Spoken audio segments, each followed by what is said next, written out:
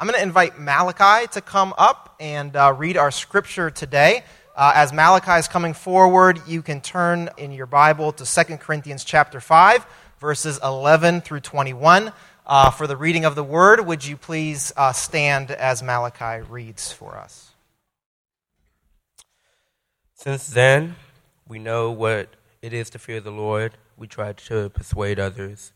What we are is plain to God, and I hope it is also plain to your conscience.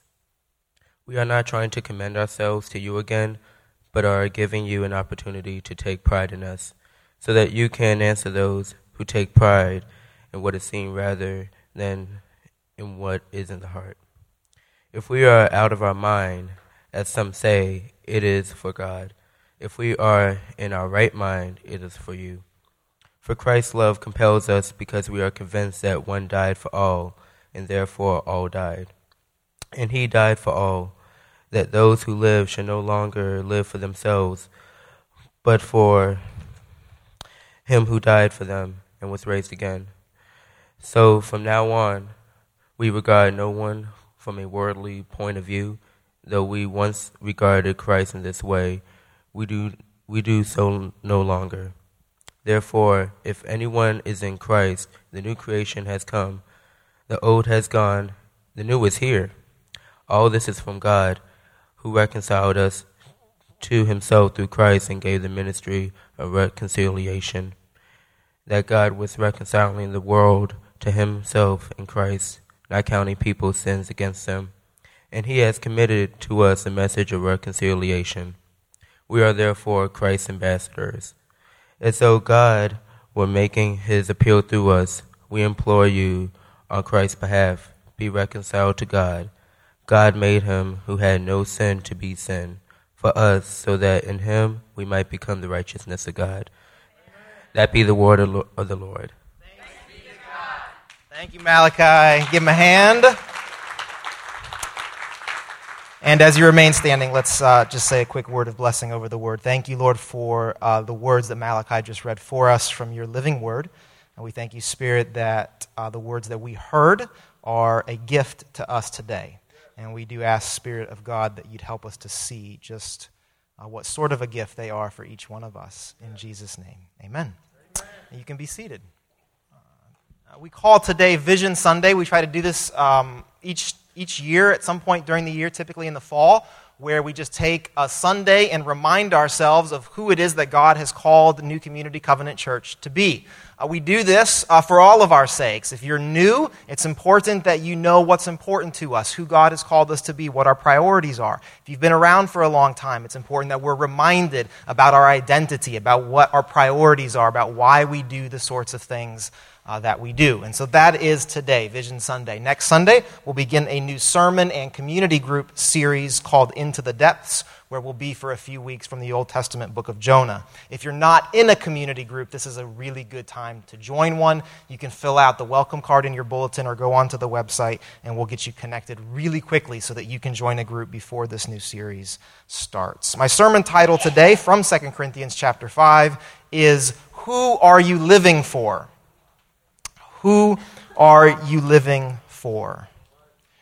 The letter that we just heard read was addressed to the early church in the ancient Greco-Roman city of Corinth. And a city like Corinth made it easiest to live for yourself and for those who were most like you. Who are you living for? A city like Corinth made it very easy to say, I'm living for myself, for those who are like me. Corinth was a gateway city. It had 2 ports on it to do 2 different bodies of water, so ships could navigate from around the world. There was a massive diversity of languages, of religions, of cultures, of ethnicities. There's huge wealth disparities in ancient Corinth. 1% of the population possessed most of the wealth. There was a huge, what we would call today, lower income population. If you were a sociologist studying Corinth in its day, you would find, despite its diversities, there were at least 5 elements in common in the Corinthian culture. There was a rugged individualism. Wealth was the key to status. Self-display was common and acceptable. It was a selfie culture before the advent of iPhones. Competition for honor and boasting was normal. And where you lived in the city was the key to your status. Does it sound familiar? Corinth had very strong social forces that worked to divide and to separate. Social and spiritual forces that made it normal to live for your own good while ignoring your neighbor's good. Who are you living for? Yesterday afternoon, 2 miles north of here in Bronzeville, a 17-year-old man was shot and killed. As of this morning, we still don't know the young man's name. And by the time his name is known, most of the city will have moved on, will have forgotten about him if they'd ever heard of him to begin with. In a city like Chicago, just like Corinth, it's not only normal for us to live for ourselves while ignoring our neighbors. It's not only normal, it's expected to live for yourself. And of course, anytime a society normalizes and encourages self-centered divisions, there will be consequences. Many will suffer while a few benefit.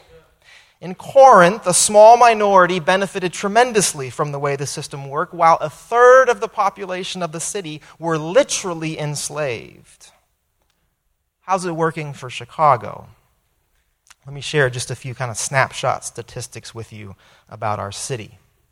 In 2013, the New York Times wrote about a story which showed that in Chicago, the likelihood of living near an area with frequent homicide was 55% if you're African American, 24% if you're white, and 3% if you are Asian. A 2012 story done by NPR, National Public Radio, showed that in 2010, there were 5,574 juveniles arrested on CPS property, Chicago Public School property. Of those, 75% were African American, despite the fact that in Chicago, only 45% of CPS students are African American.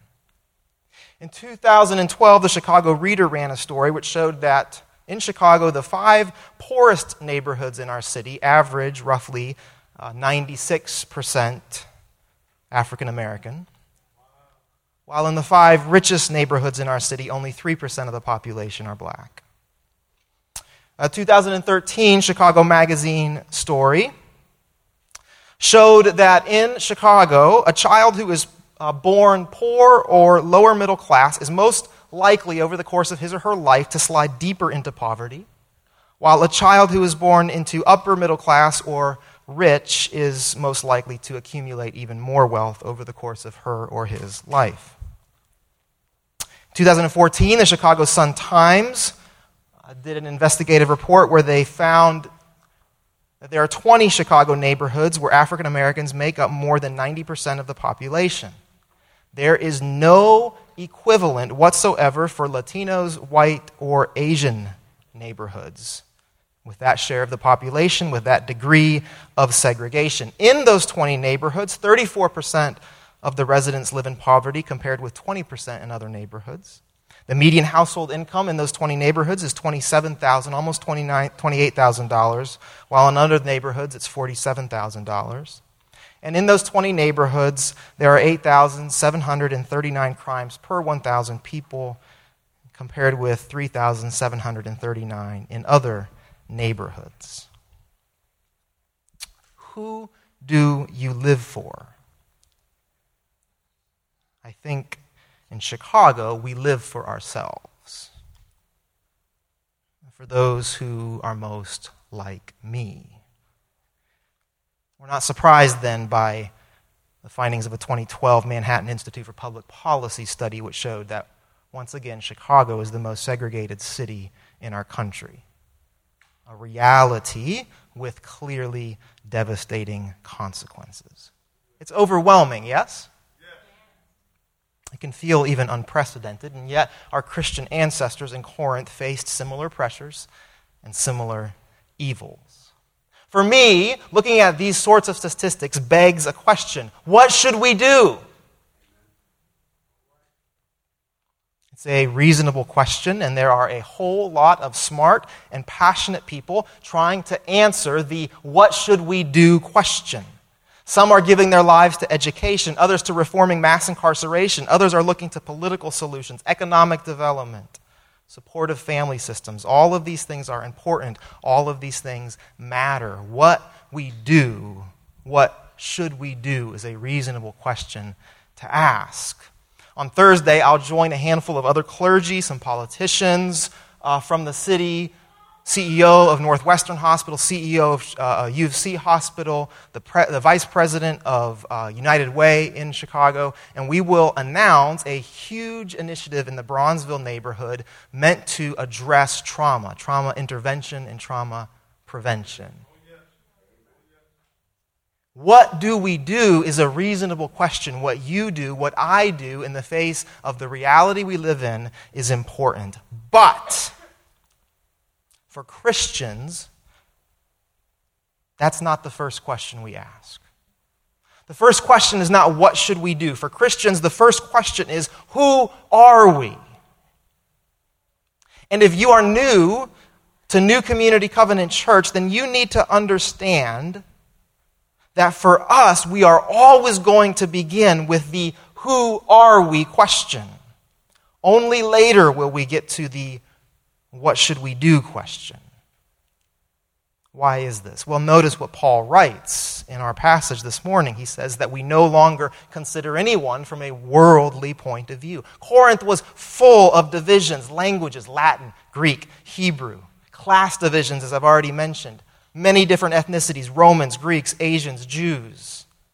There were religious distinctions and divisions. There were many temples to the ancient Greek gods. There was a new temple for the Roman imperial cult. There was a temple to Aphrodite that stood on the hill overlooking the city, serviced infamously by temple prostitutes. There was a Jewish synagogue. Corinth was full of division. And in this world, in that city, you were categorized as a friend or as an enemy, as worthy or unworthy, based on these many distinctions. This is what Paul calls a worldly point of view. And we understand this. Our world works the same way. People are sliced and diced and categorized, put into different camps, as generally as by gender. We've seen it play out this week in the news that one's gender matters significantly on whether or not you will experience violence in this life. And yet, despite living within this society, in this divisive city, this early church, if we read both letters to the church in Corinth, this early church was made up of people from every one of these classes and languages and religious backgrounds and categories. They were all there together, not simply tolerating one another in the room, but learning to love and to live with one another. What happened? What changed? Paul says in verse 16, though we once regarded Christ in this way. He's thinking here of that worldly point of view. We once regarded one another from a worldly point of view, and we once regarded Christ from this same worldly point of view. But once their understanding of Jesus changed, then their understanding of their neighbors also had to change. If Jesus was not simply a failed Jewish Messiah, but was in fact the victorious King of the universe, well then everything and everyone had to be viewed through Jesus and through his coming kingdom. Nothing could be looked at the same way. And so for us, in our city, in our day, as we survey the drama and the trauma that is Chicago, the question that we first ask is not what do we do? The primary questions we are meant to ask is who are we? Who are we becoming? Who are we calling others to become? The question is first about our identity. Why? Because we, like the Corinthian church, are now clear on Jesus' identity.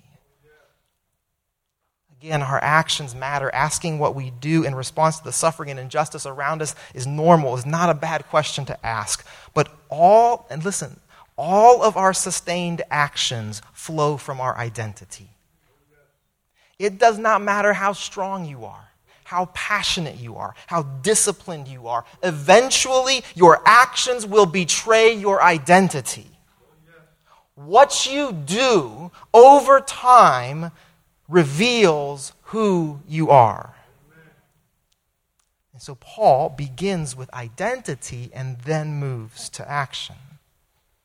So how does Paul answer this "who are we" question? In verse 17 he says, "Therefore, if anyone is in Christ, the new creation has come. The old is gone and the new is here." When we submit our lives to Jesus, we are given new identities as children of God. These new identities do not erase the cultural, ethnic, and gender distinctions given to us by God. Our new identities in Christ take root within these God-given particularities. And our new creation identities also root us among a new people.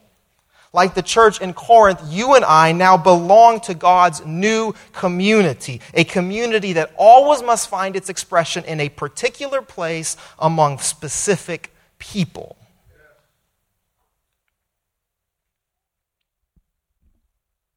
It begs the question, though. Does focusing first on our identity actually lead to apathy or to inaction? It's a legitimate question. And the answer must clearly be no if we are paying attention to what the Bible has to say about this. Because when God transforms a person through the saving work of Jesus and the sanctifying work of the Holy Spirit, the result is always a person through whom God's mission of rescue and redemption advances in the world. We saw this 2 weeks ago when Jesus welcomed the woman who crashed the Pharisees' party. He forgave her, and then what? He sent her to spread God's shalom.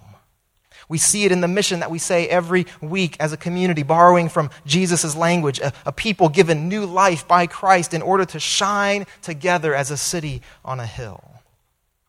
And we see it in Paul's letter to the Corinthians. Beginning with our identity does not lead to inaction or apathy. Listen to what Paul says beginning in verse 18. All of this is from God, who reconciled us to himself through Christ and gave us, reconciled our identity, the starting point, and then right away gave us what? The ministry of reconciliation. That God was reconciling the world to himself in Christ, not counting people's sins against them. And, once again, action. He has committed to us the message of reconciliation. We are therefore, once again, action, Christ's ambassadors, as though God were making his appeal through us. We, action again, implore you on Christ's behalf, be reconciled to God. Do you see? Do you see how identity in Christ must always lead to action? If someone claims to be a Christian and yet does not have any fruit, does not have any action in their lives, we question not the action. We must go back to what? The identity. Have our lives indeed been transformed by Jesus Christ? So let me stop here for just a second. I want to make something super, super clear to you, particularly those of you who are new or new-ish. Being a diverse church is not a gimmick for us. Some of you have been around for a while. You're like, yeah, that's right. I wouldn't still be here if it was. Being a diverse church is not a method for us. It's not a tool to try to get people to come to our church. I want you to hear this very carefully, especially if you're new. We're really glad you're here. We want you to be here. We've prayed for you. And I need you to understand that at New Community, we don't come to church. We don't go to church. At New Community, we are learning to be the church. At New Community, we are learning to be the reconciled people of God, living out of our new identities as new creations in Christ Jesus. Why? Because according to Paul, this is what it means to be a follower of Jesus. This is what it means to be a Christian. We're not spiritual observers. We're not religious consumers. We are ambassadors. of the radical message and movement of King Jesus. What is that message? That God was reconciling the world to himself in Christ, not counting people's sins against them. Our world, as Pastor Michelle reminded us in prayer today, our world is a mess. Our city is a mess. We are reaping the bitter fruit of violence and division that inevitably comes when seeds of selfishness and segregation are sown. But God has not left Chicago without a witness to himself and his salvation. And that witness looks like people who have been reconciled to God through Jesus and who live now and worship now within communities that are reconciling across old lines of division and destruction. Now, if you are not a Christian this morning, I would fully expect you to be skeptical about this claim. And that's okay.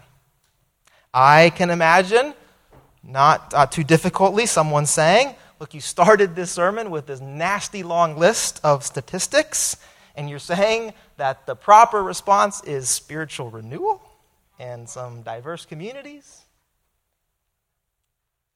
Yeah. And I realize that this claim, this Christian response, requires a measure of faith. And that's okay.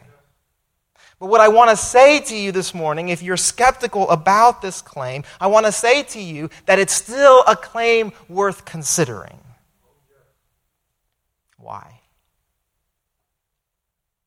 Because the Christian response to all that is wrong in this world is centered and sustained by the most unique person who ever lived, in Jesus. Unlike our politicians who whitewash and downplay the evil realities of our day, Jesus was not afraid to call it out. Jesus was not afraid to acknowledge when things are wrong, really, really wrong.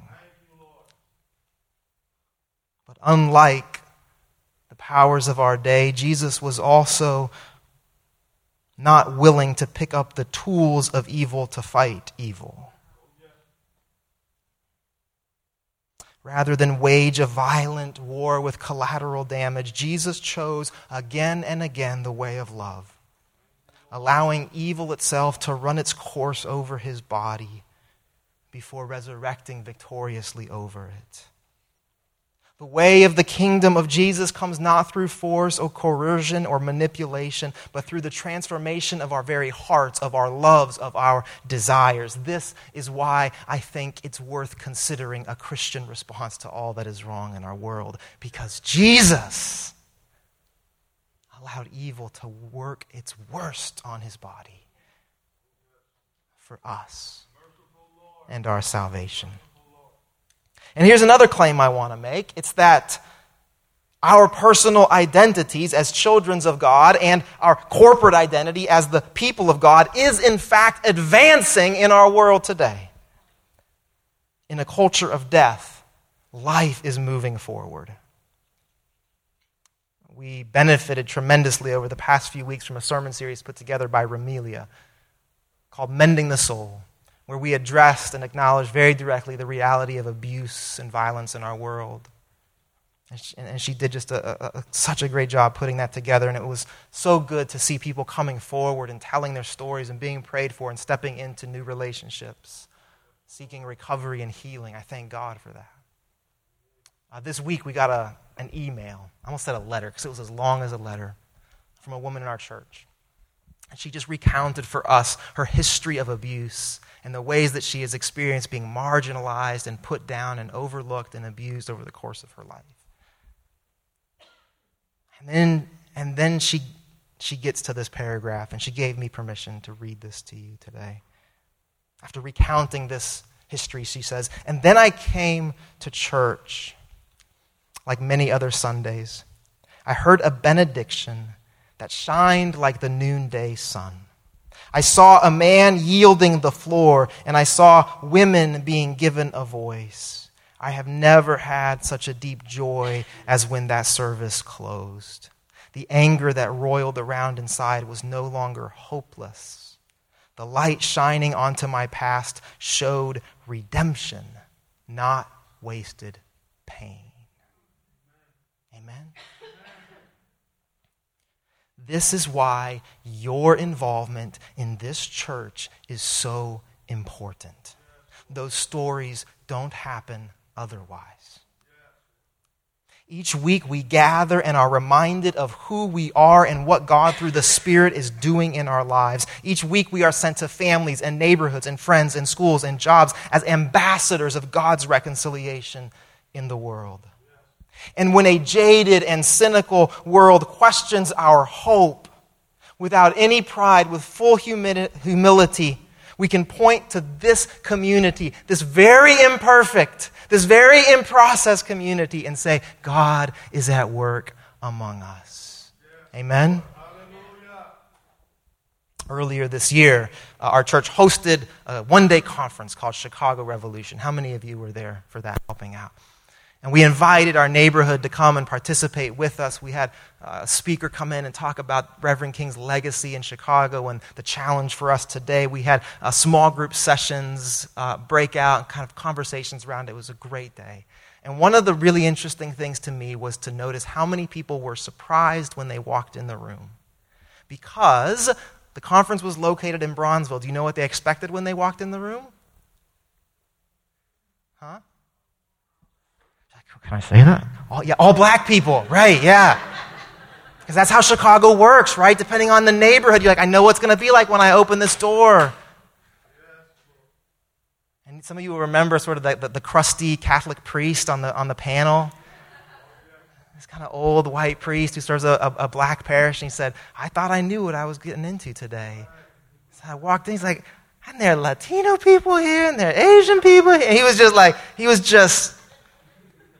And an older man came up to the open mic toward the end, and he said, every day I open my newspaper and I hear stories telling me what is true about my neighborhood, what is true about South Side of Chicago. Some of you remember this. He said, how come there's no media here telling this story? And he was kind of like looking at me. He's like, no, seriously, how come there wasn't that? How come you didn't like... It's like, I don't know. I didn't think about that.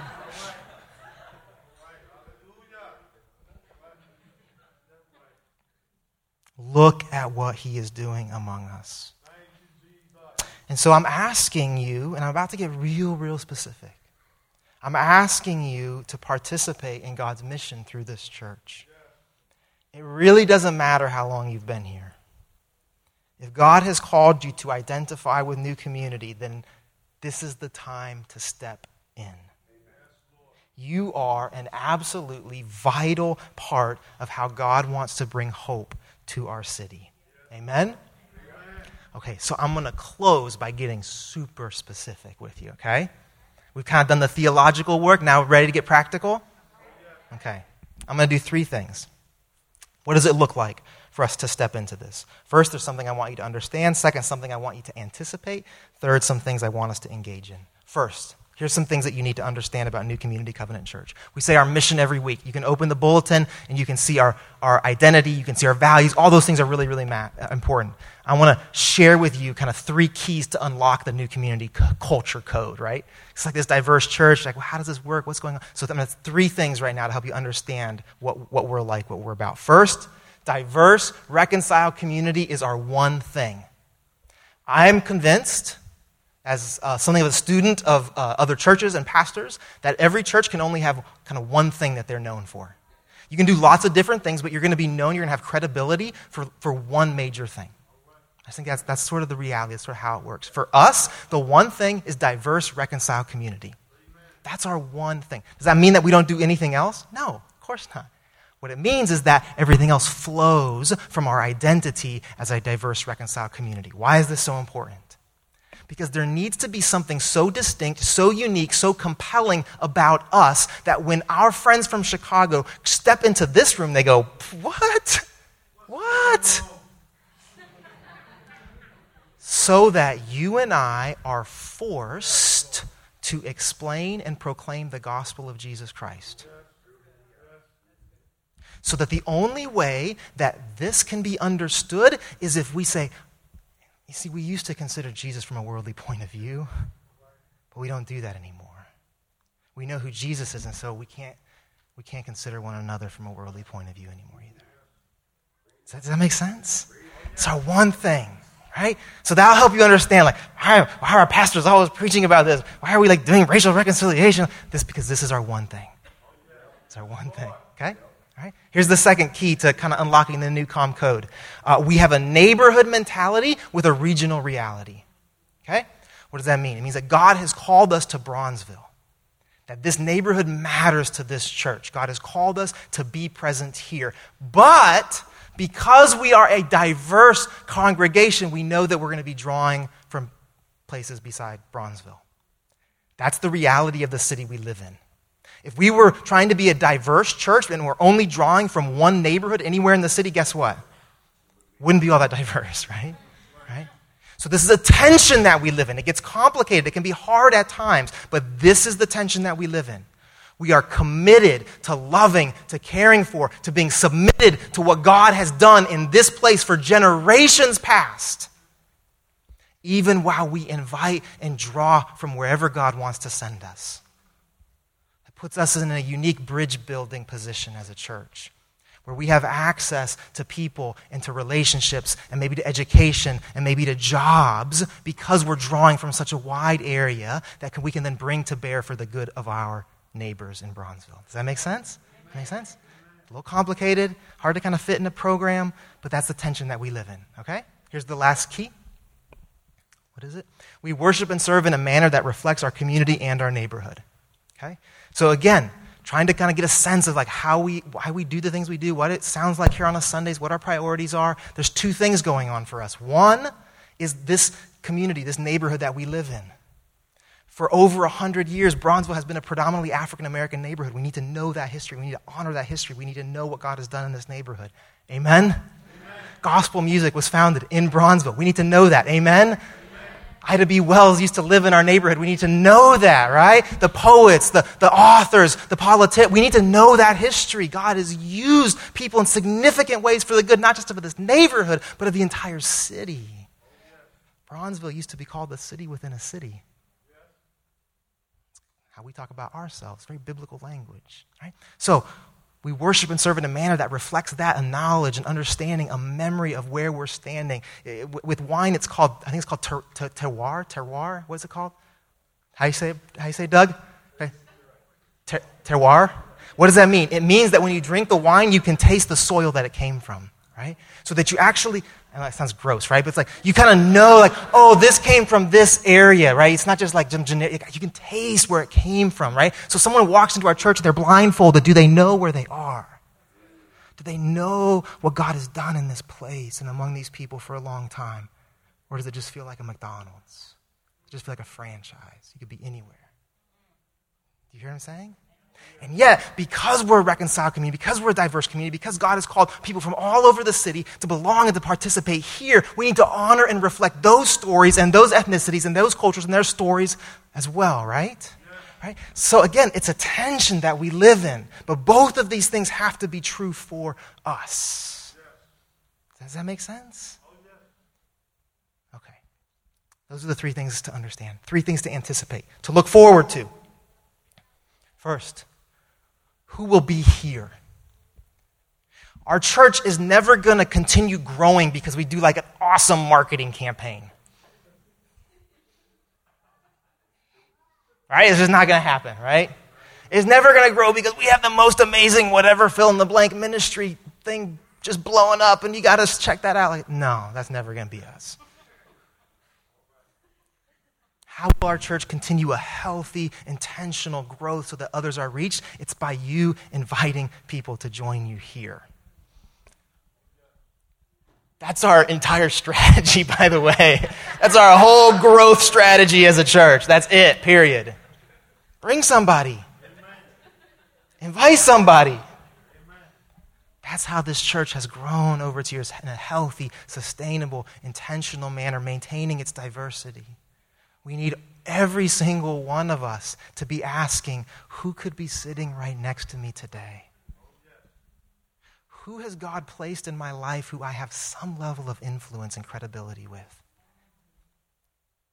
Could I bring them? Could I invite them? Maybe they're not going to show up to Sunday service, right? Because you have those friends who are like, nope, nope, nope. Maybe they'll come to a community group because it meets in somebody's home, right? Or maybe your community group does a social outing, a social event. You say, hey, why don't you just come to that? Come check that out. Like, oh, those are your church friends? Oh, okay. Who will be here? Who will you bring? Second thing to anticipate. How will we help our neighborhood flourish? If you're new, over the past 4 years, our church is 4 years old, we have done just lots of little baby steps. We found lots of ways to partner with different people in our organization, in our neighborhood. Other churches, we're going to worship with one of our friends, A Glorious Light, in just a few weeks. We've done different outreach events with different organizations. Our Fifth Sunday Serve that happened last week. We do these things very intentionally, right? As we look forward, we're going to begin to ask the question, what does sort of a sustained, focused presence for the good of our neighbors look like? Right? So as we've learned over these past few years, as we've grown, as we've gotten some wisdom on this, as we've gotten some neighborhood partners who can help us discern our calling here, we're going to be asking more and more specifically, what does a sustained, focused attention for the good of our neighbors look like in Bronzeville? Does that make sense to you? Make sense to you? So we're going to be doing like dives into data. We're going to be figuring out who's already meeting certain needs in our neighborhood. We're going to be looking at the gifts and the skills and the talents that are present here. Do you think it's any accident that we have that many teachers in our church? No? Right? So in the next year or two, we're going to need your help on that. What is a sustained focus? And that's going to have implications. That's going to have staff implications. That's going to have financial implications. That's going to have building implications. What sort of facility would a church like that need? Do we need a big worship space that's only opened once a week? Well, maybe not. This is working pretty well for us, right? The rent is great too, by the way, right? So what sort of ministry space might be helpful for us as we're discerning that sustained and focused vision for the flourishing of our neighbors? Does that make sense to you? Last thing to anticipate. What new churches will we help plant? No amens?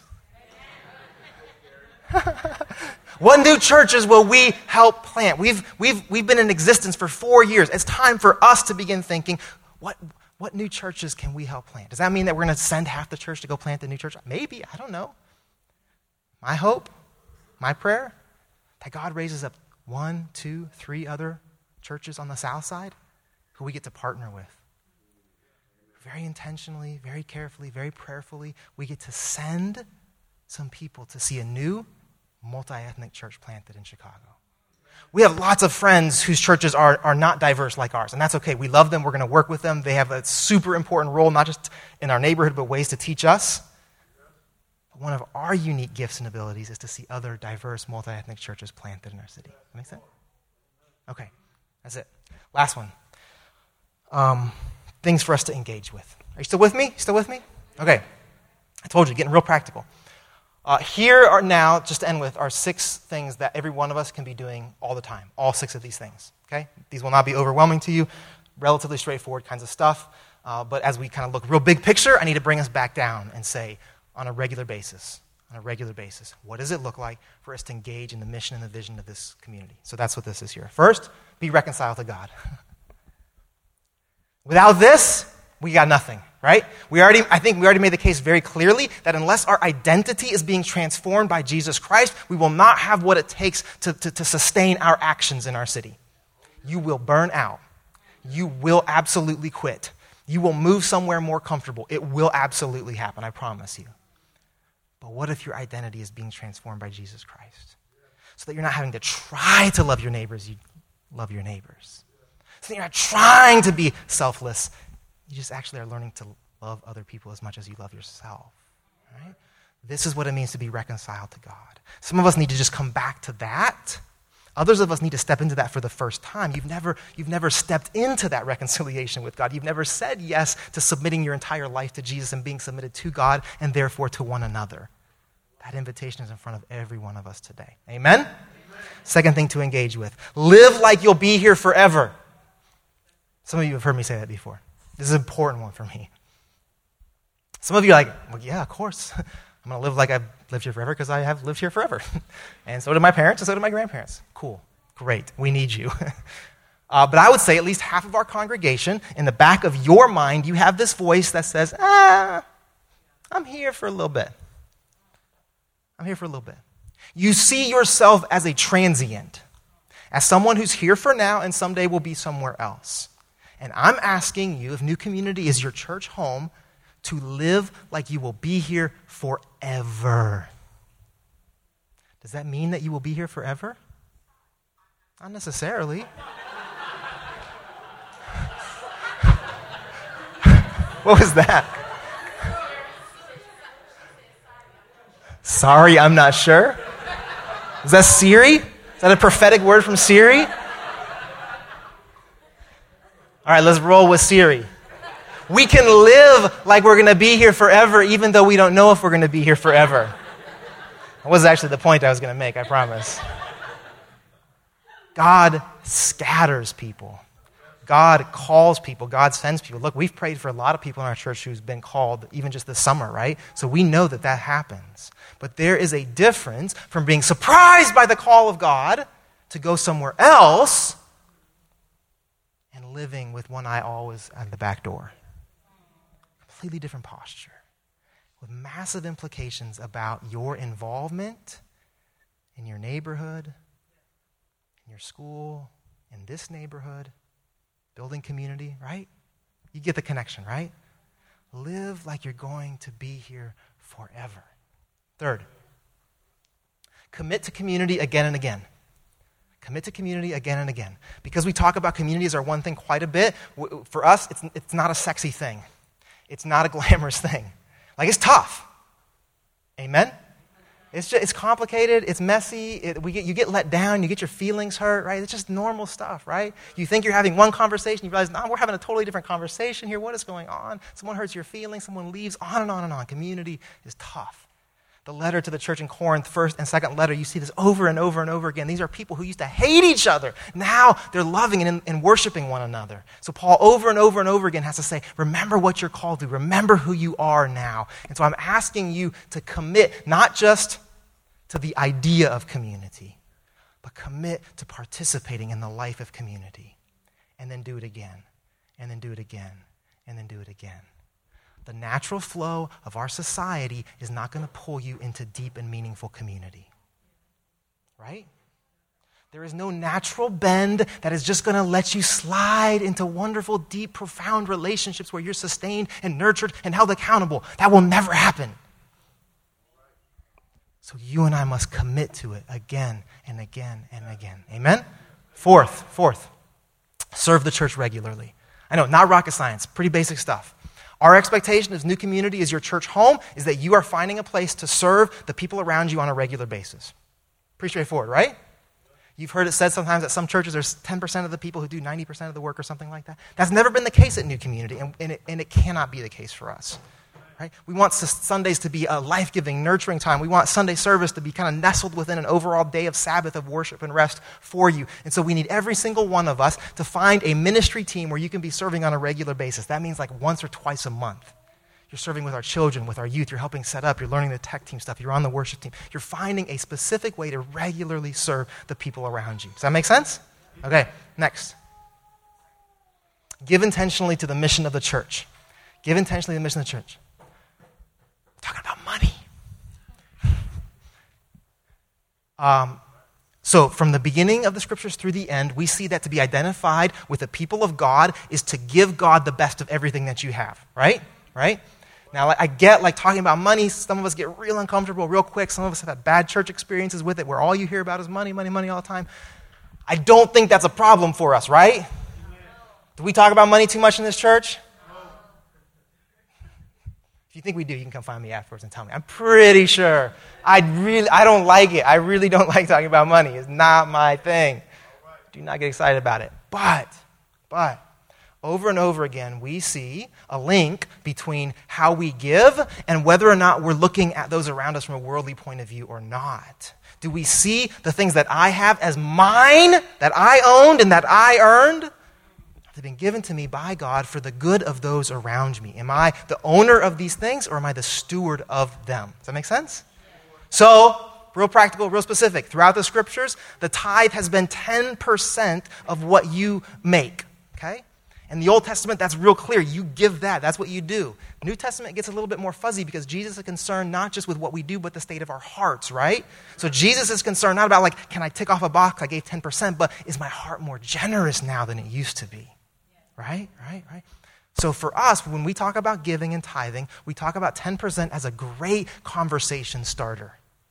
A great way for us to intentionally begin engaging, how am I doing with my finances? Am I living a generous life? Am I living a stingy life? Some of you who are not giving right now, 10%, you're like, I would be in the poorhouse tomorrow for sure. Start with 1%. Seriously.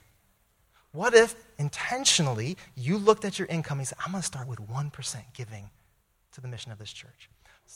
Okay. Some of you on the other end of that, you're like, yeah, I give 10%. I don't even have to think about it. I just write the check. I just don't even feel it. I don't even think about it. All right, maybe it's time to bump it up to where giving for you is as sacrificial as it would be for that person who's learning to give 1%. Does that make sense? Right? Are you uncomfortable yet? Are you comfortable? Is it okay? All right, last one. Show up consistently to love our neighbors. This is the last kind of very practical things I'm inviting you to engage with. Given the tension we live in, coming from lots of different places around the city, we have to prioritize showing up to Bronzeville.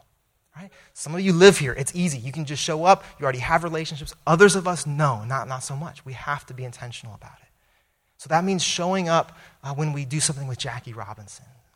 Last week with the Fifth Sunday, so many of you jumping in and serving throughout the neighborhood. When you hear an invitation to be present in the neighborhood, prioritize it. Confession, I like the idea of belonging to a church that claims to love its neighbors more than I like actually loving my neighbors. Does that make sense? Yeah. I love being able to say, I'm a part of a multi-ethnic church that's really committed to the neighborhood.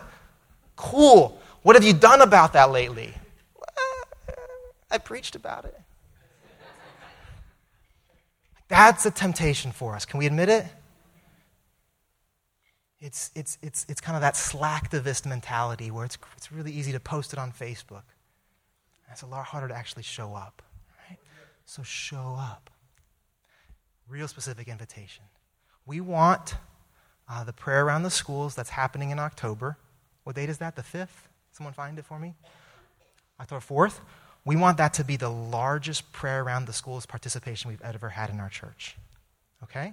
So I'm asking all of you to clear your schedules and to be there. I'm not just asking those of you who already have that hour open to come. Seriously, from 9 to 10 on that Saturday, show up. Walk with us around this neighborhood. Pray for our neighbors. Pray for these schools. Listen to what God is doing here. Can you do that? Show up consistently to love our neighbors. Okay, I feel like I've overwhelmed you guys. There's so much information and things. But I want you to get a sense of what God is doing in our church. I want you to get a sense of where God is calling us to go as a church. And I want you to have an incredibly crystal clear sense that we move forward together. And that every single one of us has a role to play. What are you living for? Who are you living for? We know what it looks like to live for ourselves. We know the devastation of a culture and a city where everyone lives for themselves.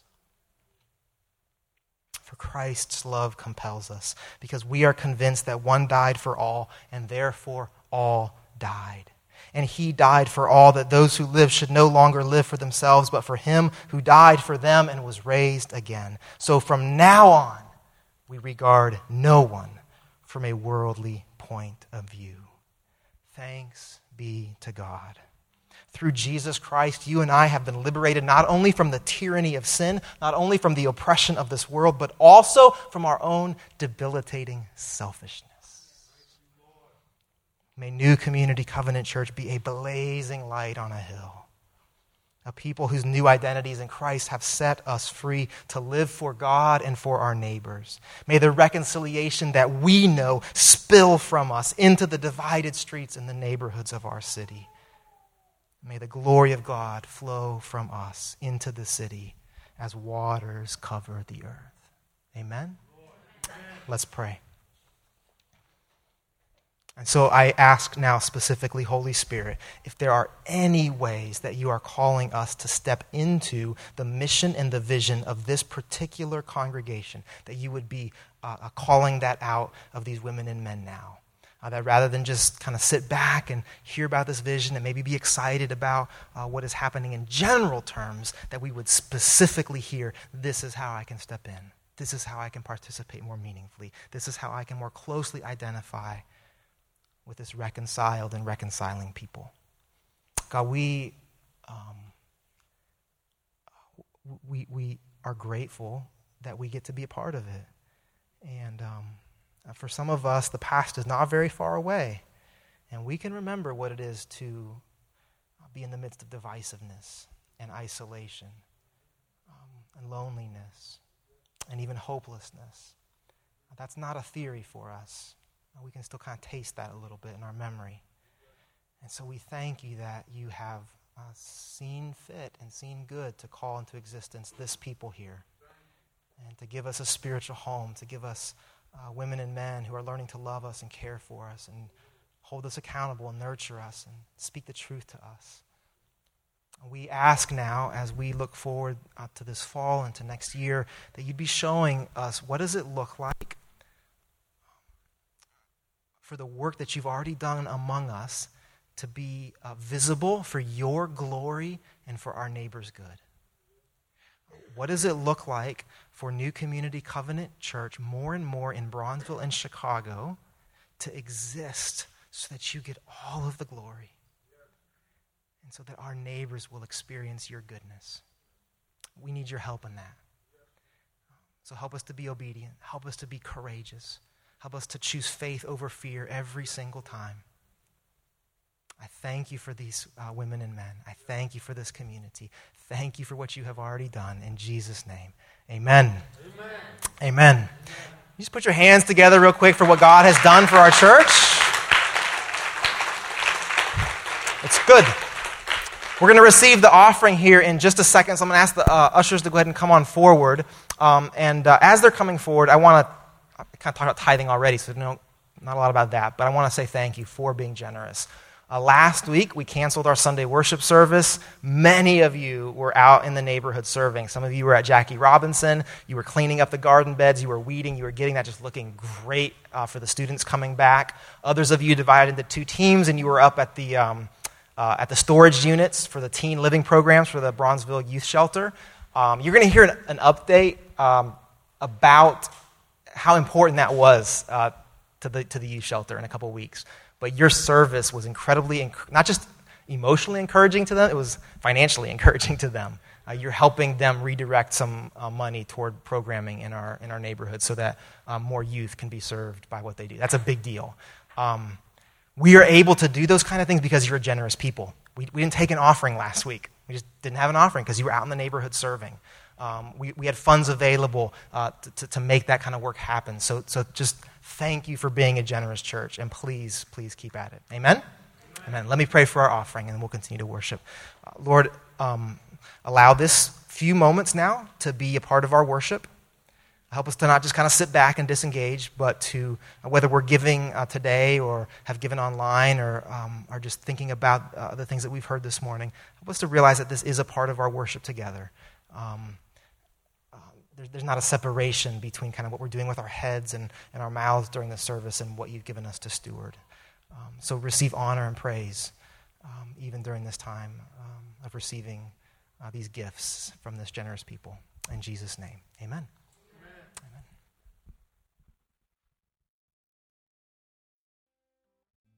Now receive the benediction. In the verses immediately following our passage today, Paul goes on to write this in 2 Corinthians chapter 6. As God's co-workers, we urge you not to receive God's grace in vain. For he says, in the time of my favor, I heard you. Do you know that? God heard you. And in the day of salvation, I helped you. I tell you, now is the time of God's favor. Now is the day of salvation. And the church said, amen. Amen. Go in peace. We'll see you next week.